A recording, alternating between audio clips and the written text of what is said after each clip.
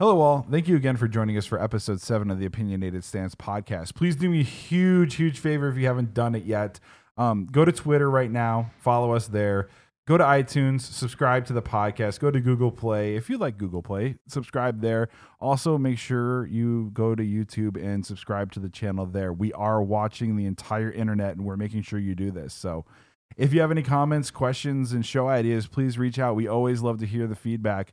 And let me tell you, excited for tonight. Tonight we have another great treat for you. My guest for the podcast today is a veteran real estate broker who represents some of Chicago's fastest growing startup firms and firms in general. We'll be talking to him today to find out what you need to know when it comes to finding your right home for your company, regardless of what stage your company is at, and also how an individual can get involved in their local startup community. Let me give a warm and resounding welcome to my guest, Craig McCaw. Craig, how's it going tonight? Very well. Thanks for having me. Thank you for being here. For people who don't know you or don't know about you or haven't heard about you on the internet and don't know the man, the myth, and the legend, please tell them a little bit about yourself. Sure. Craig McCaw, at Craig McCaw on the Twitter. And I've been a commercial real estate broker here in Chicago for going on 13 years with a company called MB Real Estate, Chicago-based, owned out of New York, and represent companies across the Americas and a little bit here and there in Europe. That's awesome. So you love being in buildings, so you spend a lot of time in your elevators probably, right? Yes. Up and down. Fascinated by architecture. That's great. Well, Chicago's pretty fantastic place to be doing the architecture stuff, right? Absolutely. That's good. So first off, we're going to talk about buildings, we're going to talk about companies, and we're going to talk about office spaces. So what different types of office spaces are available for different startups and companies? It depends on what the company needs, what phase they are in their growth. Starting off, you could be working out of a Starbucks and utilizing a breather space, which are just kind of on-demand meeting spaces around Chicago. You could use Desk Pass, which is kind of like a class pass for yoga, where you could go around and use a gym twice in any month or something like that. Desk Pass has kind of a similar program for co-working spaces. Okay. So you can work out of any co-working space in the Desk Pass program. In their ecosystem. Good job. Yeah.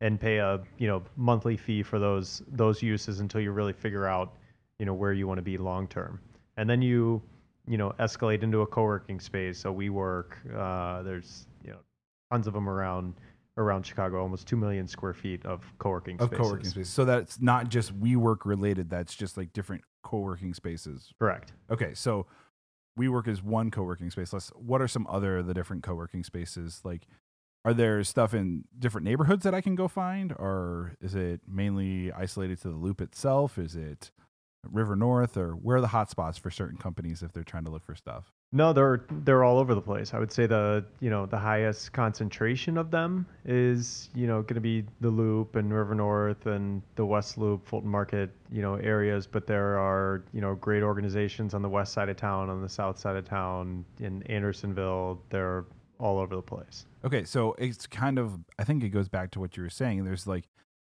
it's Mama Bear, Papa Bear, and Little Bear, right? You get to this might be not the right one for me. This one would be too big, too small, and sometimes there's just right. So you got to figure out what size your company is for that just right, correct? Yeah.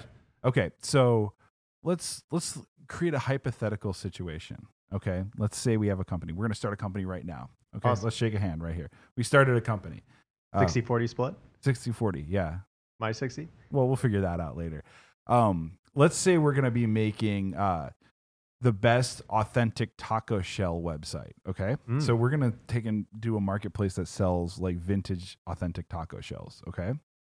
It's a revolutionary industry. We're going to start this website. And it's just you and me right now. We're going to grow.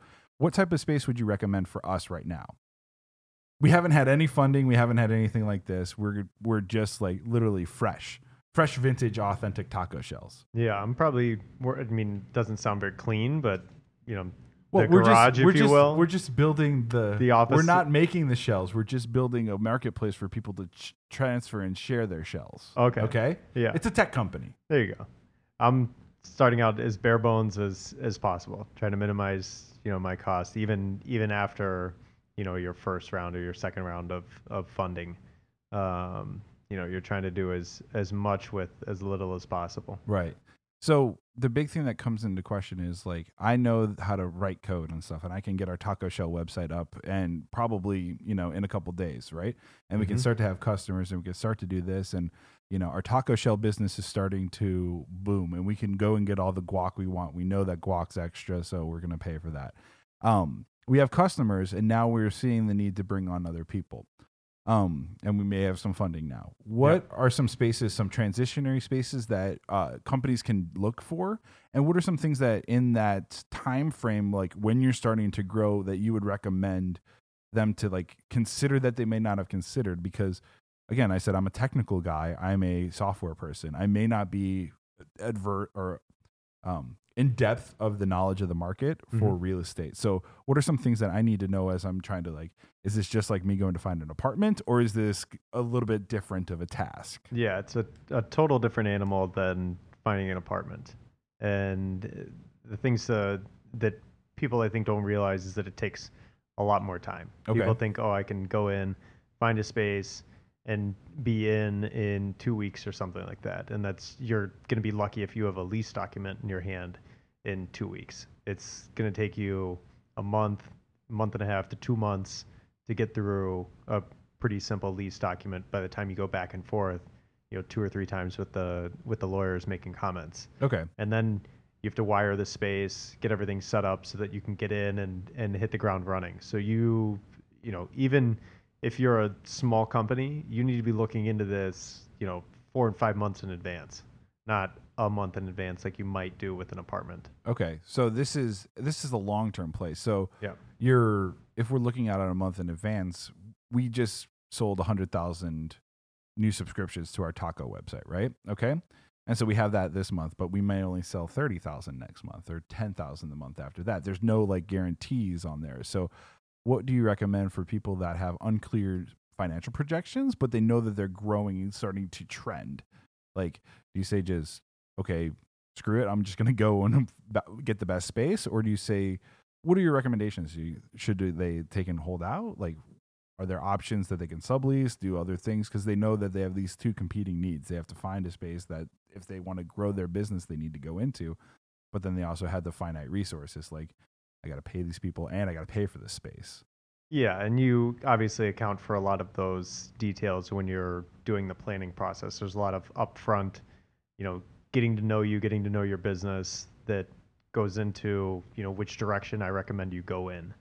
And so if it's fluctuating that much, you're not going to want to do anything that's not month to month, right? In some sort of a co-working environment where you're not going to be penalized if all of a sudden you have to, cut back by 50%. Okay. So let's say our company grows again and we found a space that we're looking at and it's perfect for us, but we went from now 10 people to, we had massive, awesome growth, and we went from 10 people to 50 people. And we know in the next 5 years, we're going to go to 100 people. What advice or what can you do to help like a company develop that strategy for figuring out, okay, this is not just the office I'm going into next, but maybe I need to grow into this or into the next, like, it's all about a plan, right? Like yeah. A future plan. So what do you do? Like, what would you do for our taco company? I would put us into either a sublease space or a spec suite. A spec suite is a space that a landlord takes a vacant space, builds it completely out, with a set number. Maybe they put 3 or 4 offices, a couple phone rooms, a conference room, a break area, and then just open space for workstations. And they put everything is in the space, ready to go, sometimes furnished, sometimes not. And all you have to do is come in, pay for wiring, and you're up and running. Okay. So that's kind of, you're going to look for either a space like that or a sublease space that has everything all put together. All you have to do is switch the cable service and the internet service over into your name. Yeah, so just change the billing over. It's like, it would be like subleasing an apartment. A little bit close to it. So, but do people sometimes get, like, companies sometimes get a little bit too large of a space and they're like, okay, we really don't need this 56-person office. We only have 20 people, but we'll need it in the next year. Are there opportunities for companies that can potentially like broker their way into like renting a couple desks inside of a space? Is that something that you've seen in the past? Like, Yeah, like shared spaces, is that a common thing? yeah. There's groups, out there who have taken large pieces of space, and maybe the founders of those groups have a angel investing, group Sure. as a side business, but they are the majority owners in these things. You can put lease language in that allows you to not trigger any kind of default or assignment of a lease. And sorry, these are annoying legal terms, but I think they're good because these you are things we don't know. yeah, you can set it up so that any company that you have a partnership with, you have tenant affiliates. There's a number of different legal terms that you can name these things, but it all just boils down to control of those entities. Sure. And if you control 50% of those entities, they can lease space from you without triggering anything. Okay. So companies will do that so that, and kind of as a way of banking that space for future growth. Nice. So it's a way to like also not waste money on it, because you're Yeah. paying, like, as much as we think about it, like you're paying per square foot. So if you're not utilizing all square feet, why are you paying for it, right? Yeah. I mean, Simple economics right there. it's just expensive to move and it's a hassle to move. Yeah. And so you want to do it as few times as possible while still maintaining your expansion space. And you can do that also rather than just taking excess space and banking it with, other partners.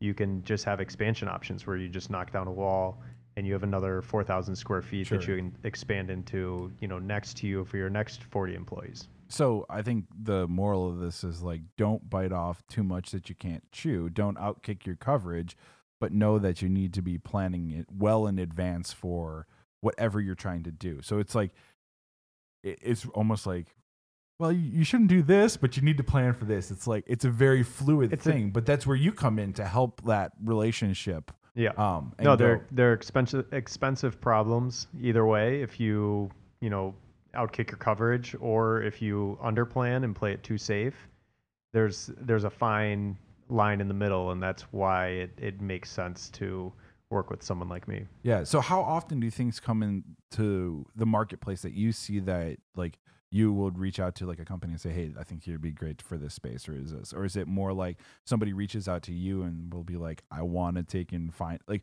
how is the relationship generally started with to be able to work with you or somebody in your? It's a little of both. Sometimes it's, previous clients have a friend that they know is running a growing company and they need to ramp up their office space, so they'll introduce them to me via email or through, an event that, we're sponsoring Yeah. or participating in, helping organize. There's a lot. It's typically we're reaching out to other people. Mhm. In the business for 13 years, you have a lot of connections to those Right. people, so it makes it a little easier. So that's a great, I want to highlight that you've been in the business personally for 13 years.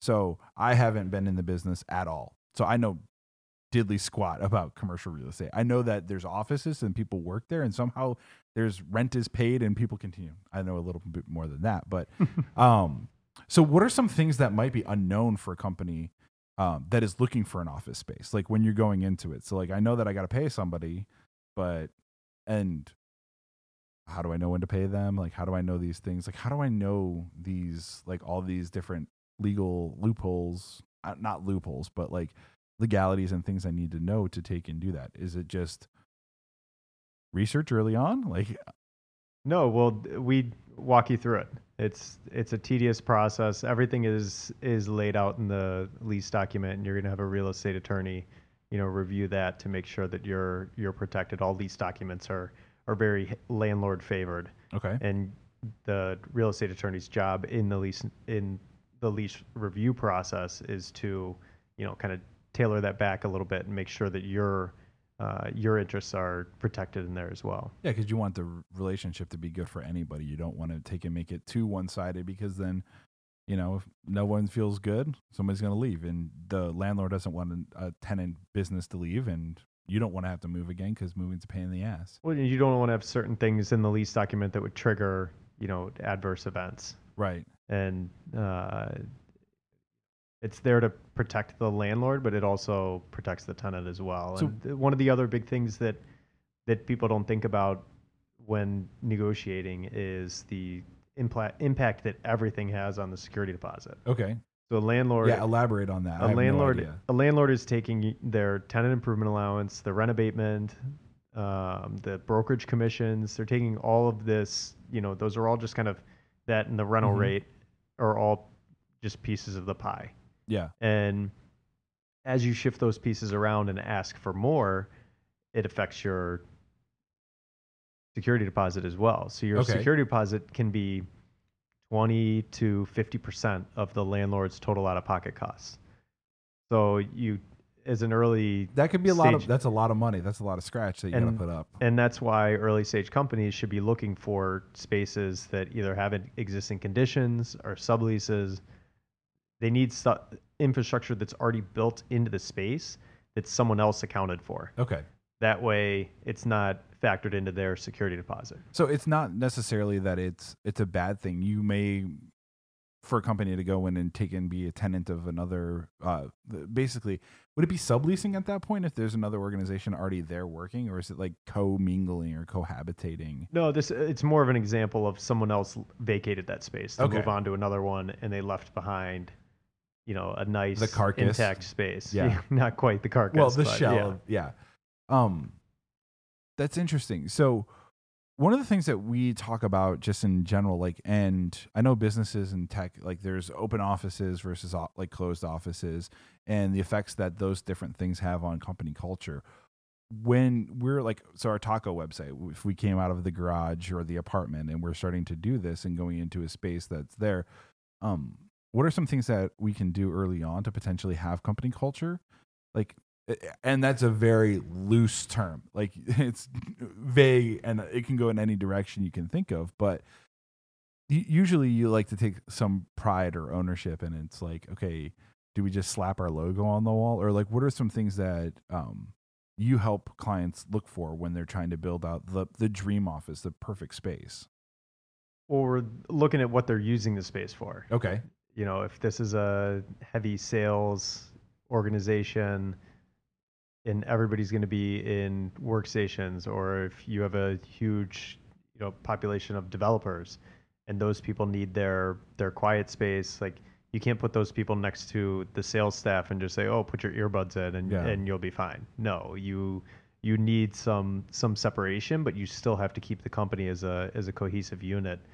So, I mean, you can do a lot with space that will help company culture, but company culture is all about the people. Your HR functions are critical, and as a young company, we are the HR function. Right. Because you're not having a full staff, You're not HR individual. Yeah, absolutely. So as a young company, it's about, communication, bringing in the right people.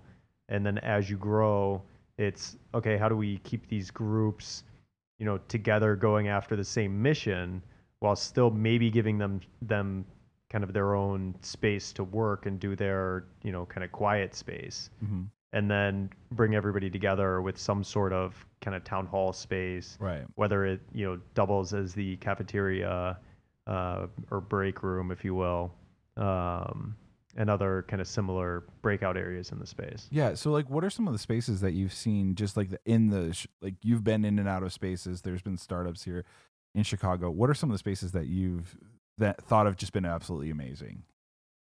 Review Trackers has an awesome office. They have a ton of space that they've kind of built for, different events and training, programs that they put on that then also act as future growth for the company. And there's a lot of companies that have just thought out their plan well and Right. designed things not just for today, but for, okay, what are we going to need this space for in 2 years? Yeah, you make it modular, and then your options to take and go forth. So that gets to the point of why it doesn't take just a month to take and do this process of switching. It's more of that 4-month, 5-month process to really understand and articulate what the value is of what space I'm trying to get. What am I trying to get for this particular objective?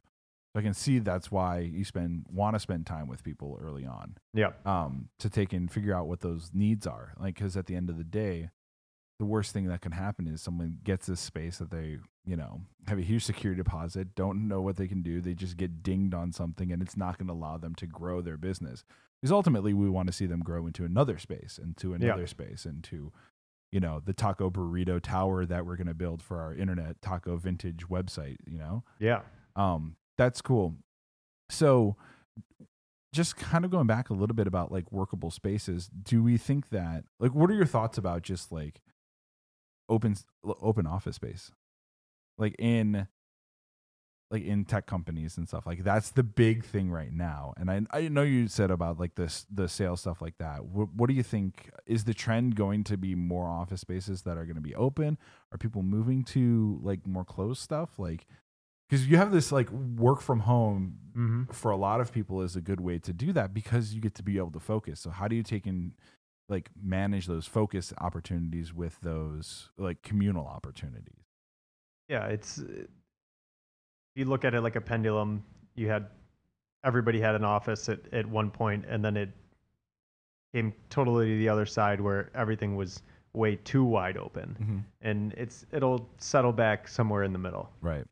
It's at some point, so much open up, you can only sell the idea that, oh, this is for collaboration and culture and blah blah blah, all this stuff. No, at some point it's a distraction, Right. and it will pare back a little bit. And I think what people found was they thought that they could swing all the way to the left and have it totally open, and just get everybody in there as dense as possible.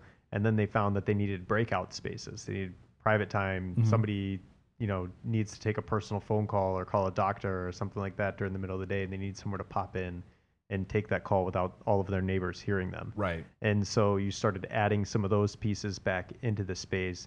And now, from an efficiency standpoint, you're not so far apart. You are kind of settling back in the middle. And I think that's going to be the way of the future. It's never going to go back to totally closed off, because people collaborate a lot more across every industry, way more than just, tech companies and startups. So we're talking about pharmaceutical companies and banks. Everybody is going to a more open, collaborative environment, and that's the way of the future. And I think it's just going to become more and more modular. Yeah. So do you primarily work with tech companies, or do you work with any type of organization that's trying to take and find their next home? Yeah, all kinds of organizations. I work a lot in the financial services sector with banks, insurance companies, private equity firms, and then also with kind of creative groups, whether it's an advertising agency or a tech startup. And then we also work with pharmaceutical companies. Kind of runs the gamut as far as what types of groups we work with. But a lot of them are growing companies that need our attention and our speed to market. Yeah. Let's throw out another hypothetical. We're going to dispel that. We might come back to the taco company later, but let's just say I'm an angel investor, and I'm investing in a bank, and I also invest in an advertising agency that I've started. I've got like Scrooge McDuck kind of money, just diving into like pot of gold and all that stuff. Great visual. Yeah. And I'm just tired of the rainy Silicon Valley stuff. And I want to take and move my corporate headquarters from California to Chicago, because I want to be within a flight to the East Coast. I want to be centrally located so all my managers can come, not waste days on airplanes flying out across the country. I'm in California all the time. That's where my primary residence is until I make this move in this transition. How do I start to avail myself of your services while I'm in California to help me start to find this? Because I just picked Chicago because it's the best city for pizza. I don't know anything about the market. I don't know where to live. I'm looking for everything. My employees are starting to move. So how do you take and work on not only just the hard tangible facts of I need 60,000 square feet for this head count, but also think about that in a play where somebody might be moving in an organization from outside, like moving corporate headquarters from even across the country or from the suburbs of Chicago. How does that play into things? It doesn't. I mean, in today's age, so much is done via email and phone calls that Hmm.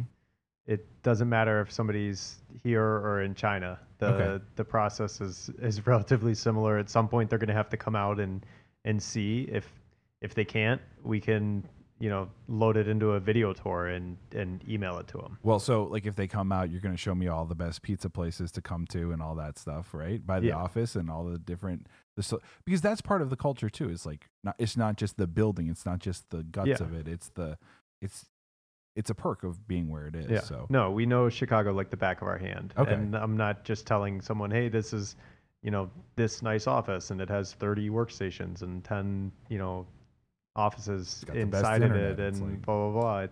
It's no, this is this office. These are the previous two tenants who occupied this space.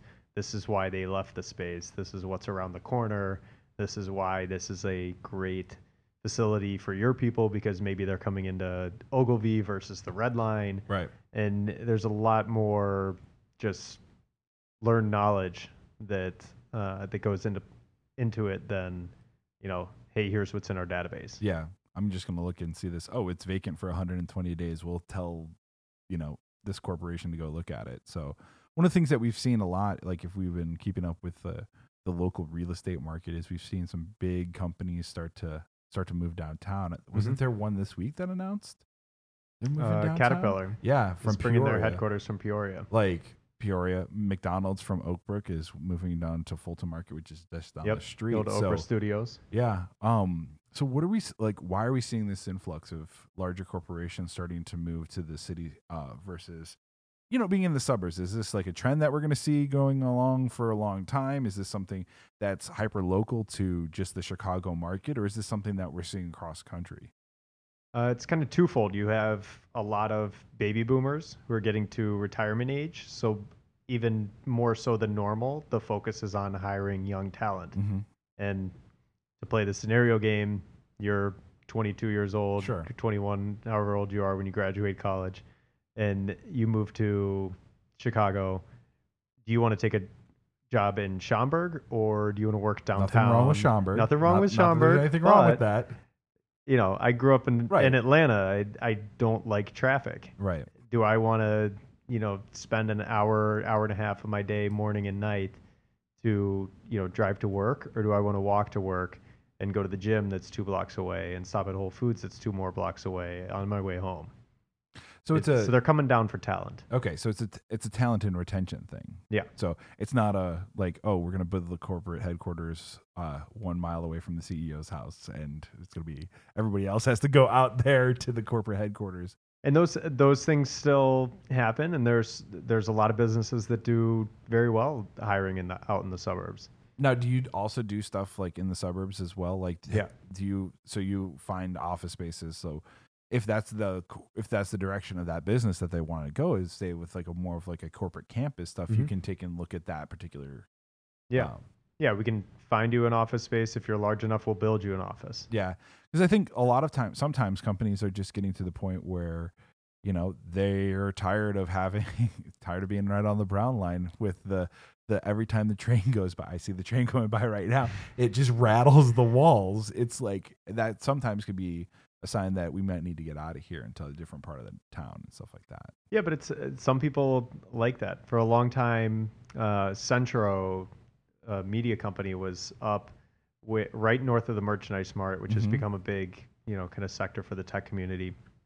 It was right where the train zigzags from Wells over to Franklin. And that's got to be the And most quiet intersection of all time. but what owners do is they put non-operable windows that are double paned Okay. on the exterior of the building, and you hardly hear the train going by. Right. And then it becomes this is cool. This is Chicago. We were working with a company looking at 225 West Wacker, which is right on the bend of the river, and you can see the train that goes north over Wells, and you can see the train that goes west over Lake. And this is kind of a newer trend as well. They had the choice of taking the 24th floor or the 5th floor Okay. in a building. And back in the day, it was always, I want the highest floor with the best views and Right. blah, blah, blah. And even in Chicago, where you can't see out the window, Most of the time, 60% of the yeah. year. Now these companies are taking the 5th floor And why? Because they can see the trains. They have the energy of the street. It's just a whole Y- different Yeah, ecosystem, a whole different design process that people are looking at these days. that's interesting. I never thought about that. Like you'd want to be down. I guess. Well, that's why I'm here on the fourth floor versus the 26th floor. I can look out and see the freeway right there. You know, it's pretty. I guess yeah, there is some noise like out of the West Loop studio that we are in, but it's pretty amazing. So I can see that. Like, you get Yeah, to like you actually feel like you're in a city. So yeah. You're not uh, secluded up in the clouds. yeah, which is it, some people like that too. Yeah, But the views aren't bad up there. yeah, but you got to start from the bottom, right? Mm-hmm. And then now we are here, or something like that. If we talk about hip hop references, okay. So just to like kind of maybe bring this to a close. Chicago's an architecture town. We talk about one of the best activities that you can do in uh, Chicago during the summer is grab a beer or two and hit on one of those boats and watch the architecture. Like, it is amazing if you haven't done it. So, putting you on the spot. Favorite building of all time? 5, 4, 3, 2, 1, go. What is it? 77 West Wacker. Okay, which building is that? It is It was United's headquarters Okay, before they moved into Willis Tower. okay, So they had their executives at 77 West Wacker, and then they had the call center operations. Everything was in Willis Tower.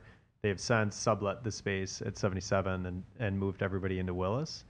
But it's kind of the big square glass and white column building. It looks like something from Greece. yeah.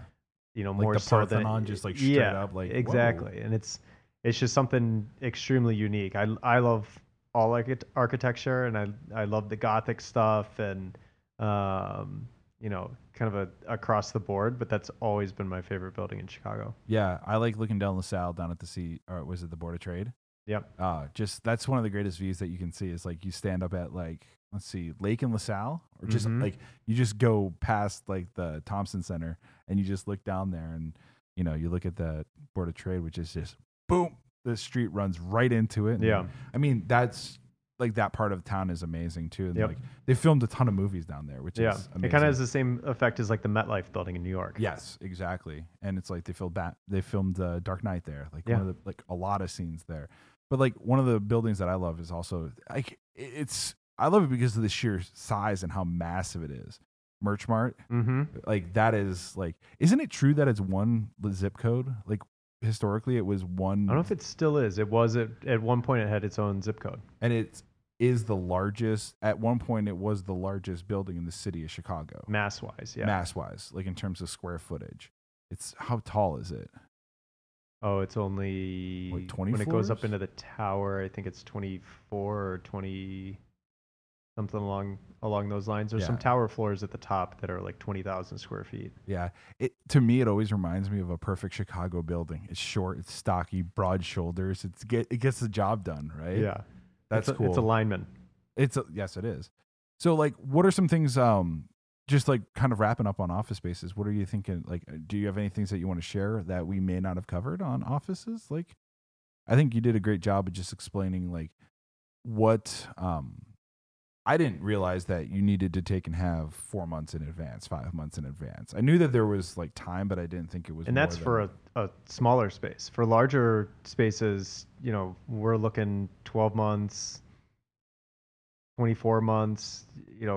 People, that's a good point. Another thing that people don't understand is it's not like a residential lease where you sign a 12-month lease and you're stuck. Okay.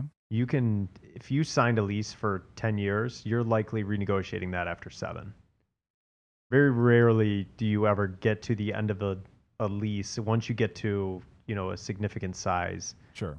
we are looking at, projects for companies with 400, 500 employees, and you're even renegotiating rates early in exchange for extending by another 10 years. Okay. So you're doing a deal for, if you did it 5 years early, you're doing it for 15 years total, but maybe there's a drop in the rate after, for the last 3 years of that, or something along those lines. There are a lot of ways to, negotiate these transactions, and as you get larger, the earlier you start looking into it. Yeah. So does the price fluctuate? Does the market change from if I'm looking like now, February versus April? Is the market going to change drastically in terms of price per square foot, or is it more change like over the long period of time? It's a more of a long focus instead of a short focus. It's definitely more of a long focus, and Chicago in general doesn't fluctuate as much as the coast. In late '08, 2009, when the market tanked, you had buildings in New York that were leasing for $120 a square foot that dropped to 80. Wow. And in Chicago, a building that was maybe leasing for $30 a square foot went to 28 or 29, and maybe they pared back a little bit on their rent abatement and tenant improvement packages. Okay. You didn't have the huge peaks and valleys that you see more so on the coast, and some of that just comes to the amount of supply and demand.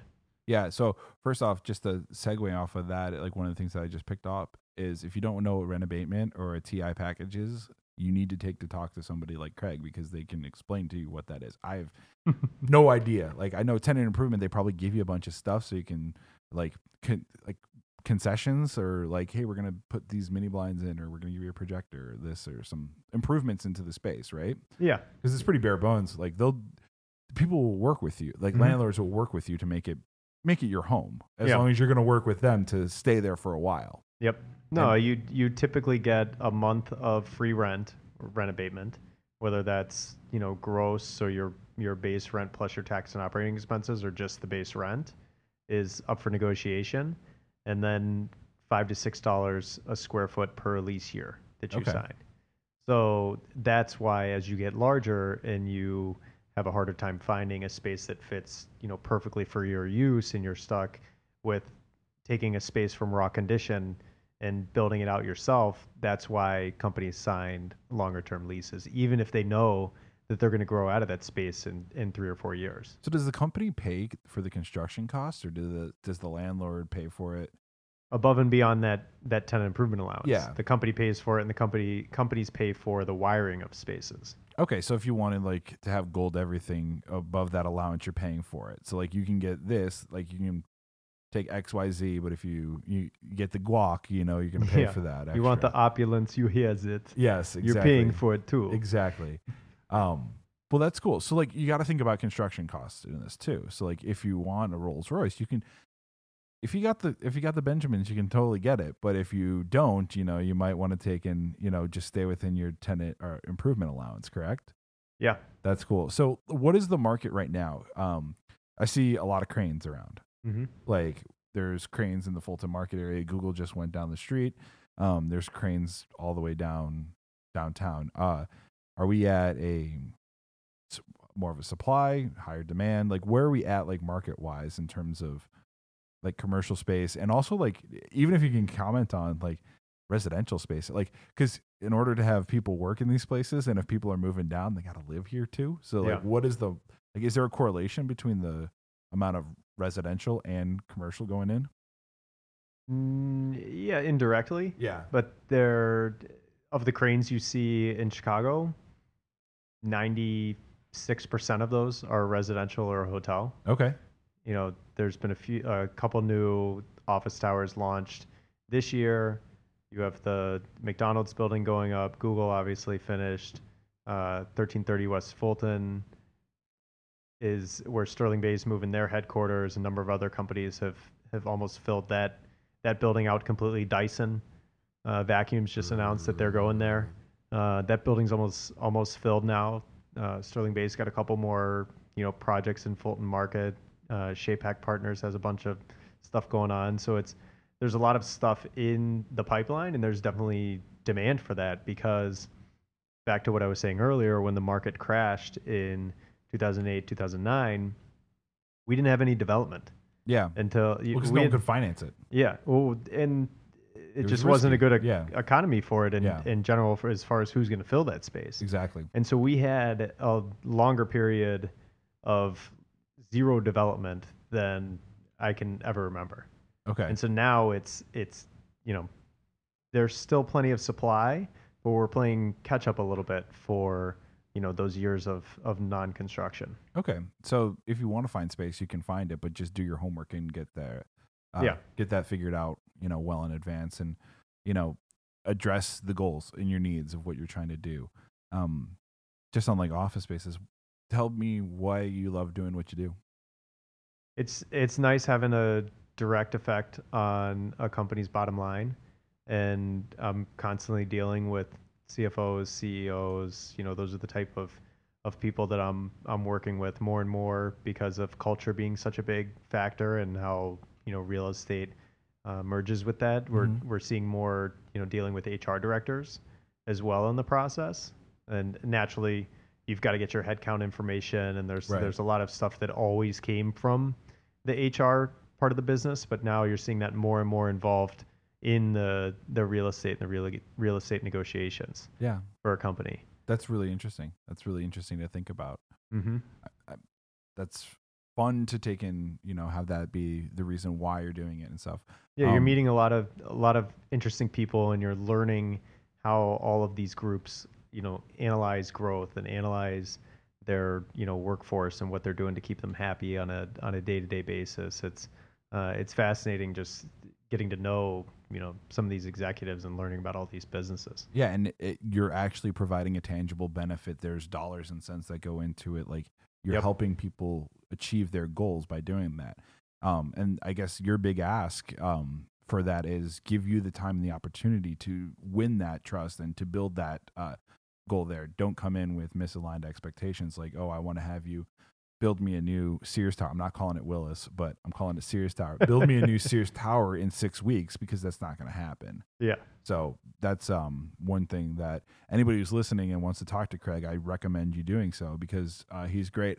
This kind of segues into just our next topic is I've known Craig for a long time just through being in part of the Chicago startup community. I talked on this podcast numerous times about just like Startup Weekend and just getting involved here. It's our hometown and everything, and being great. And I'm a technical person. It's pretty easy to find different ways to get involved as a technical person. There's a lot of things on Meetup that are geared towards the hardcore, like JavaScript or C# or this or that or the other things.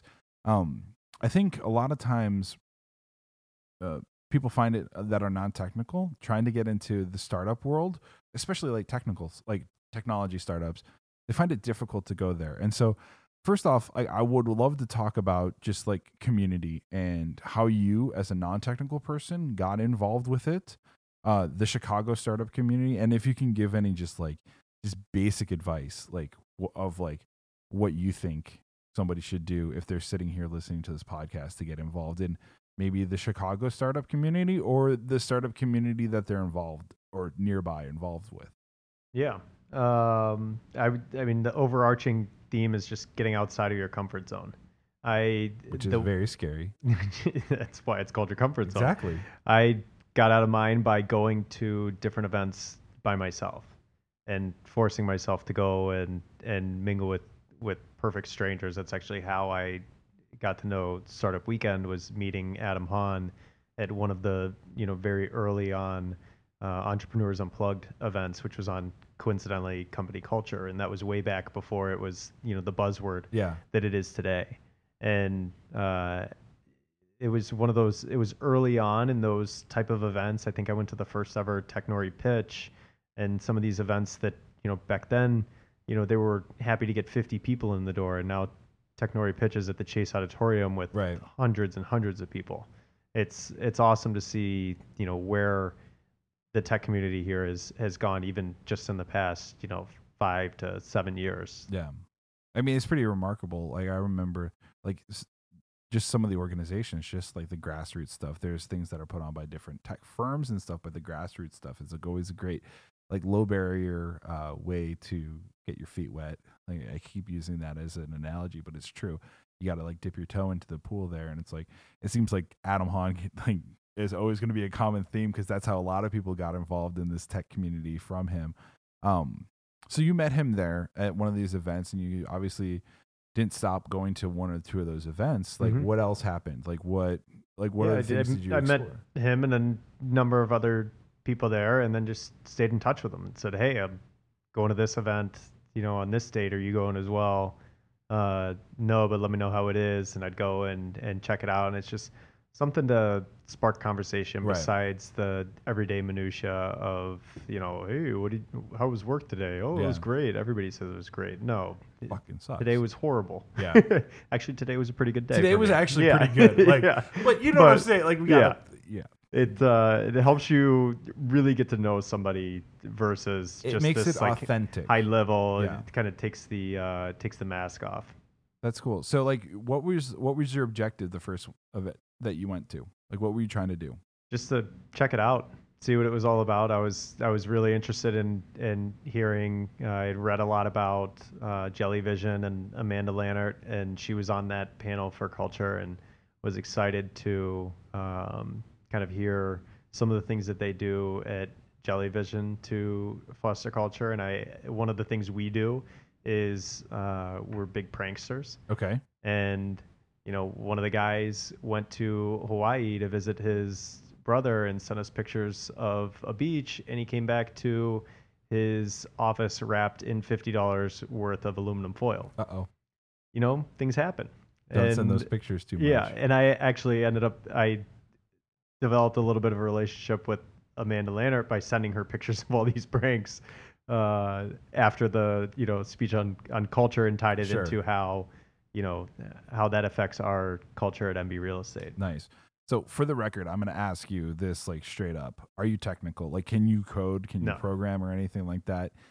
No, No? I tried to do one of the first lessons on Code Academy and the free version, and I couldn't even get the first thing to work. Okay. But you've continued to take and be involved in the tech community here. Why? Like, do you feel that how did you like break down those barriers? Because I feel like a lot of like my background is I went to business school. So Mhm. I have that side of it and, the math and the marketing side of things, but I also know how to take and I know how to code, and I can build the way that I say it. It's like, I can build you what I'm dreaming because I can. It's easy to talk for us, but sometimes like when people come involved, it's tough for you to talk to somebody super technical.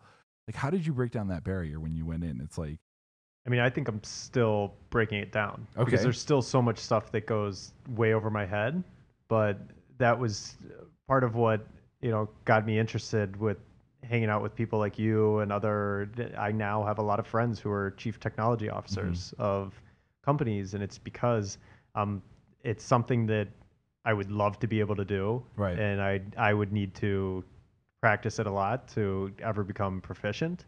And I want to learn as much as possible just by being around them, so that I can understand that and apply it to situations that I get into Right. with my business. One of the biggest complaints you hear from technical people is how do they communicate exactly what they're trying to get across to non-technical people, and that is every company deals with that. Yeah. It is across the board a major problem, and that is why people who are both technical and maybe have an MBA or business savvy or what would be considered non-technical Right. are so valuable in the marketplace, because it's somebody that can communicate with both groups and Right. really get to the bottom of that. So Yeah. that's kind of what I'm striving for, and I think I'm still getting comfortable in those situations. Yeah, I think it takes a while to get comfortable. I mean, even like technical room, it's like it can be a little like sometimes I'm like, guys, it's a little thick in here. We need to dial this back down a little bit because I'm already like that's way too much code for that. Like, and it's 8:00 at night. But like, I think that's a really interesting point to make because like you can't be afraid. Like, if you're gonna want to be in a technology startup, you got to understand how to talk to somebody who writes technology. If you're coming from a non-technical background, and there's a lot of people out here in Chicago. It's growing, but this city is mainly sales and marketing, correct? Like Yep. from lot what of you it. see, like sales, marketing, financial, professional, A lot of research. There's a lot of R&D Right. in the pharma community here. It's Yeah. huge. Yeah, so that's really cool. So what events other than the Technori do you continue to be involved with in the community, and maybe just not like startup community, like what in just like community in general? Yeah, different things. I actually kind of, took part of what I, learned from Startup Weekend, and I helped the American Diabetes Association plan a venture challenge. And last year we gave $10,000 away, to the winner, and we structured a challenge Mhm. around um, certain areas around diabetes care and management that we thought that we could get a good number of applicants in to focus on, and we're greenlit again. We've got our first event coming up in early April, and then the venture challenge will be November of this year. We're still working out, the final details on that, but we know it'll be November.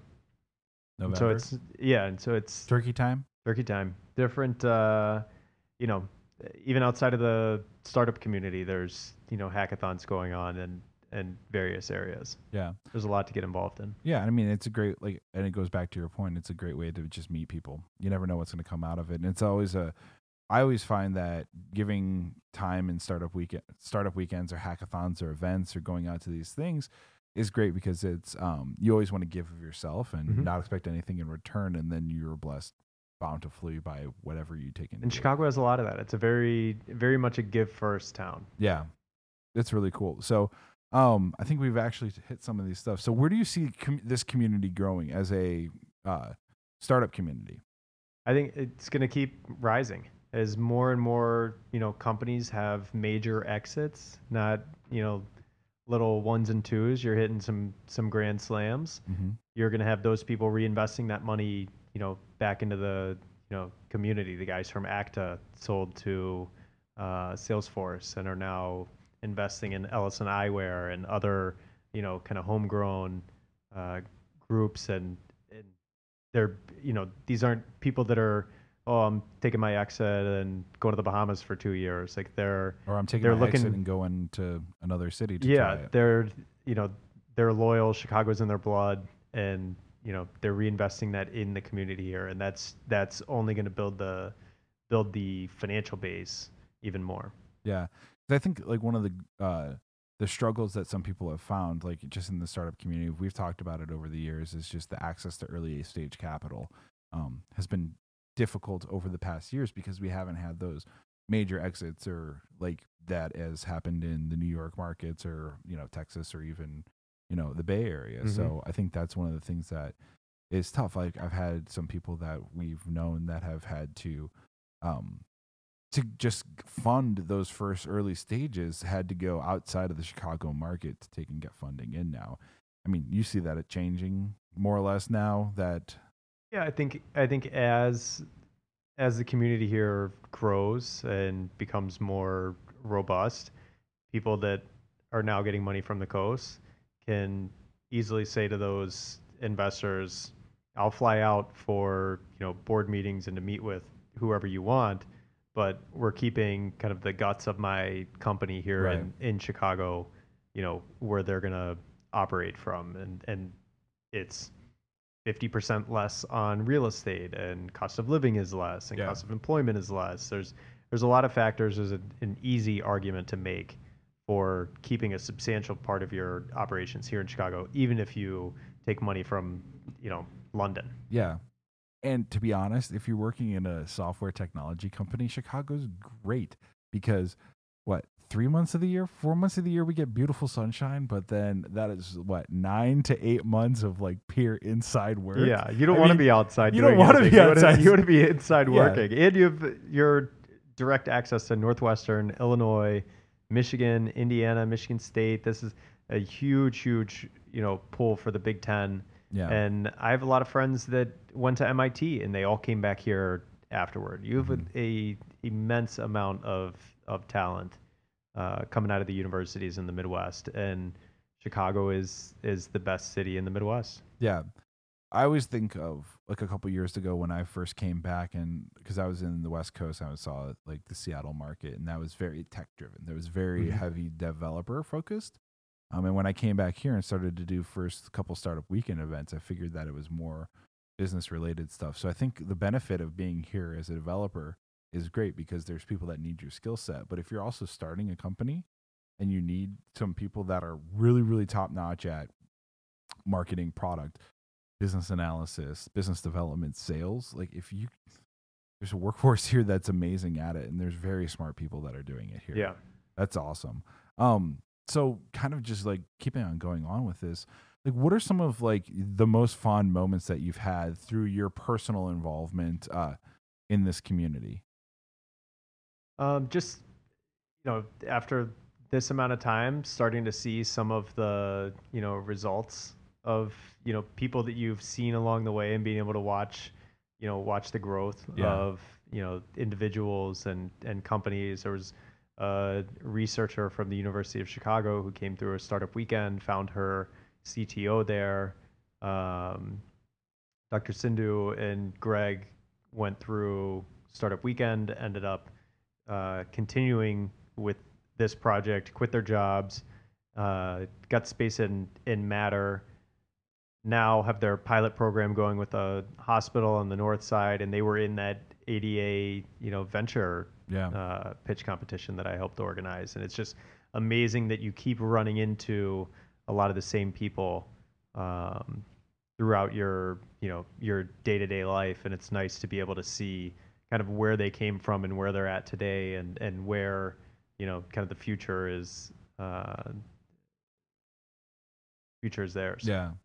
I think if you would ask me the same question, some of my fond moments actually happen to be involved with you and Startup Weekend and your philanthropic efforts that you've helped been able to orchestrate with the support of MB, being that you've been able to help give the organization funding and some much needed dollars to put these events on, because Startup Weekend is a really great organization.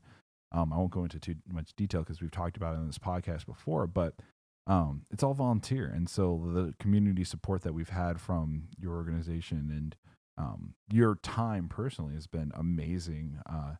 And it's one of the things that makes me excited to, help out with that, and then continue to see other organizations start to help out with it, because there's definitely people that are doing good jobs that need that support. And that's one of my fond memories. Thank you. And then also like that event where we had to haul the beverages across back to your apartment after running across Ohio Street. I have never seen a keg that we didn't finish. Yeah, that was, what is this? We'll put it on the balcony. It'll get done. So winter time in Chicago, another benefit. It was great. It was amazing. But wasn't it like 60 degrees out that day? Yeah, probably. Something crazy happened. But I mean, this has been a great conversation. I think that I want to thank you again for being on the podcast. It was an absolute treat and pleasure. I hope you enjoyed your time. Absolutely. Thanks for having me. Yeah. One thing that I like to do as I like to do with this podcast at all times is I like to open the floor to my guests that they can share anything they want to share with the audience. So the floor is yours.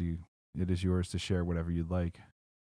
I think we covered it. I'd say, kind of the overarching theme of what I was talking about earlier, keep getting outside your comfort zone and put yourself out there, and great things are going to happen. And, good luck to you. Awesome. At Craig McCaw on the Twitter. That's an easy way to get a hold of me. Awesome. I'll put your links and everything on the blog post so you can have that there. As I like to do with also my guests too, is I like to give a token of my appreciation for being on the show too. So let me get this here and give this to you here. Craig, thank you for being on the show. If you could take a second and tell everybody what I just handed you. It is an entire day hiking 1% for trails, Snoqualmie region, and the Cascade Foothills trail book. That's awesome. And I think you did some research and found that I like to hike. Yeah, and I think if you open up the front cover, you'll see something in there. Craig, life is full of ups and downs, but it is the journey that we remember most. Thanks for the support and being on the show, Patrick. Yeah, awesome. Thanks for having me. Autographed copy of the Snoqualmie region day hiking, going out the door. It's awesome. It's going to be worth a lot of money one day. Oh yeah. It's autographed. I didn't write any words in there. So again, thank you again for joining us for this episode of the Opinionated Stance podcast. Let me tell you one thing. Craig is watching you on the internet, so he wants you to take and go and subscribe to the YouTube channel. You got to take and subscribe to that iTunes. Otherwise, he's going to be very sad. Follow us on Twitter, Facebook. Go to the website, opinionatedstance.com.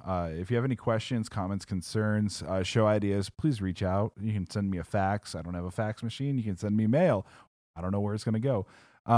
We always love to hear feedback from our listeners. And again, thank you for listening to the shows. And do me a favor, check out some of the other shows that we have there with other Chicago startup leaders and great people. Until next time, thank you again. We are out. Thank you.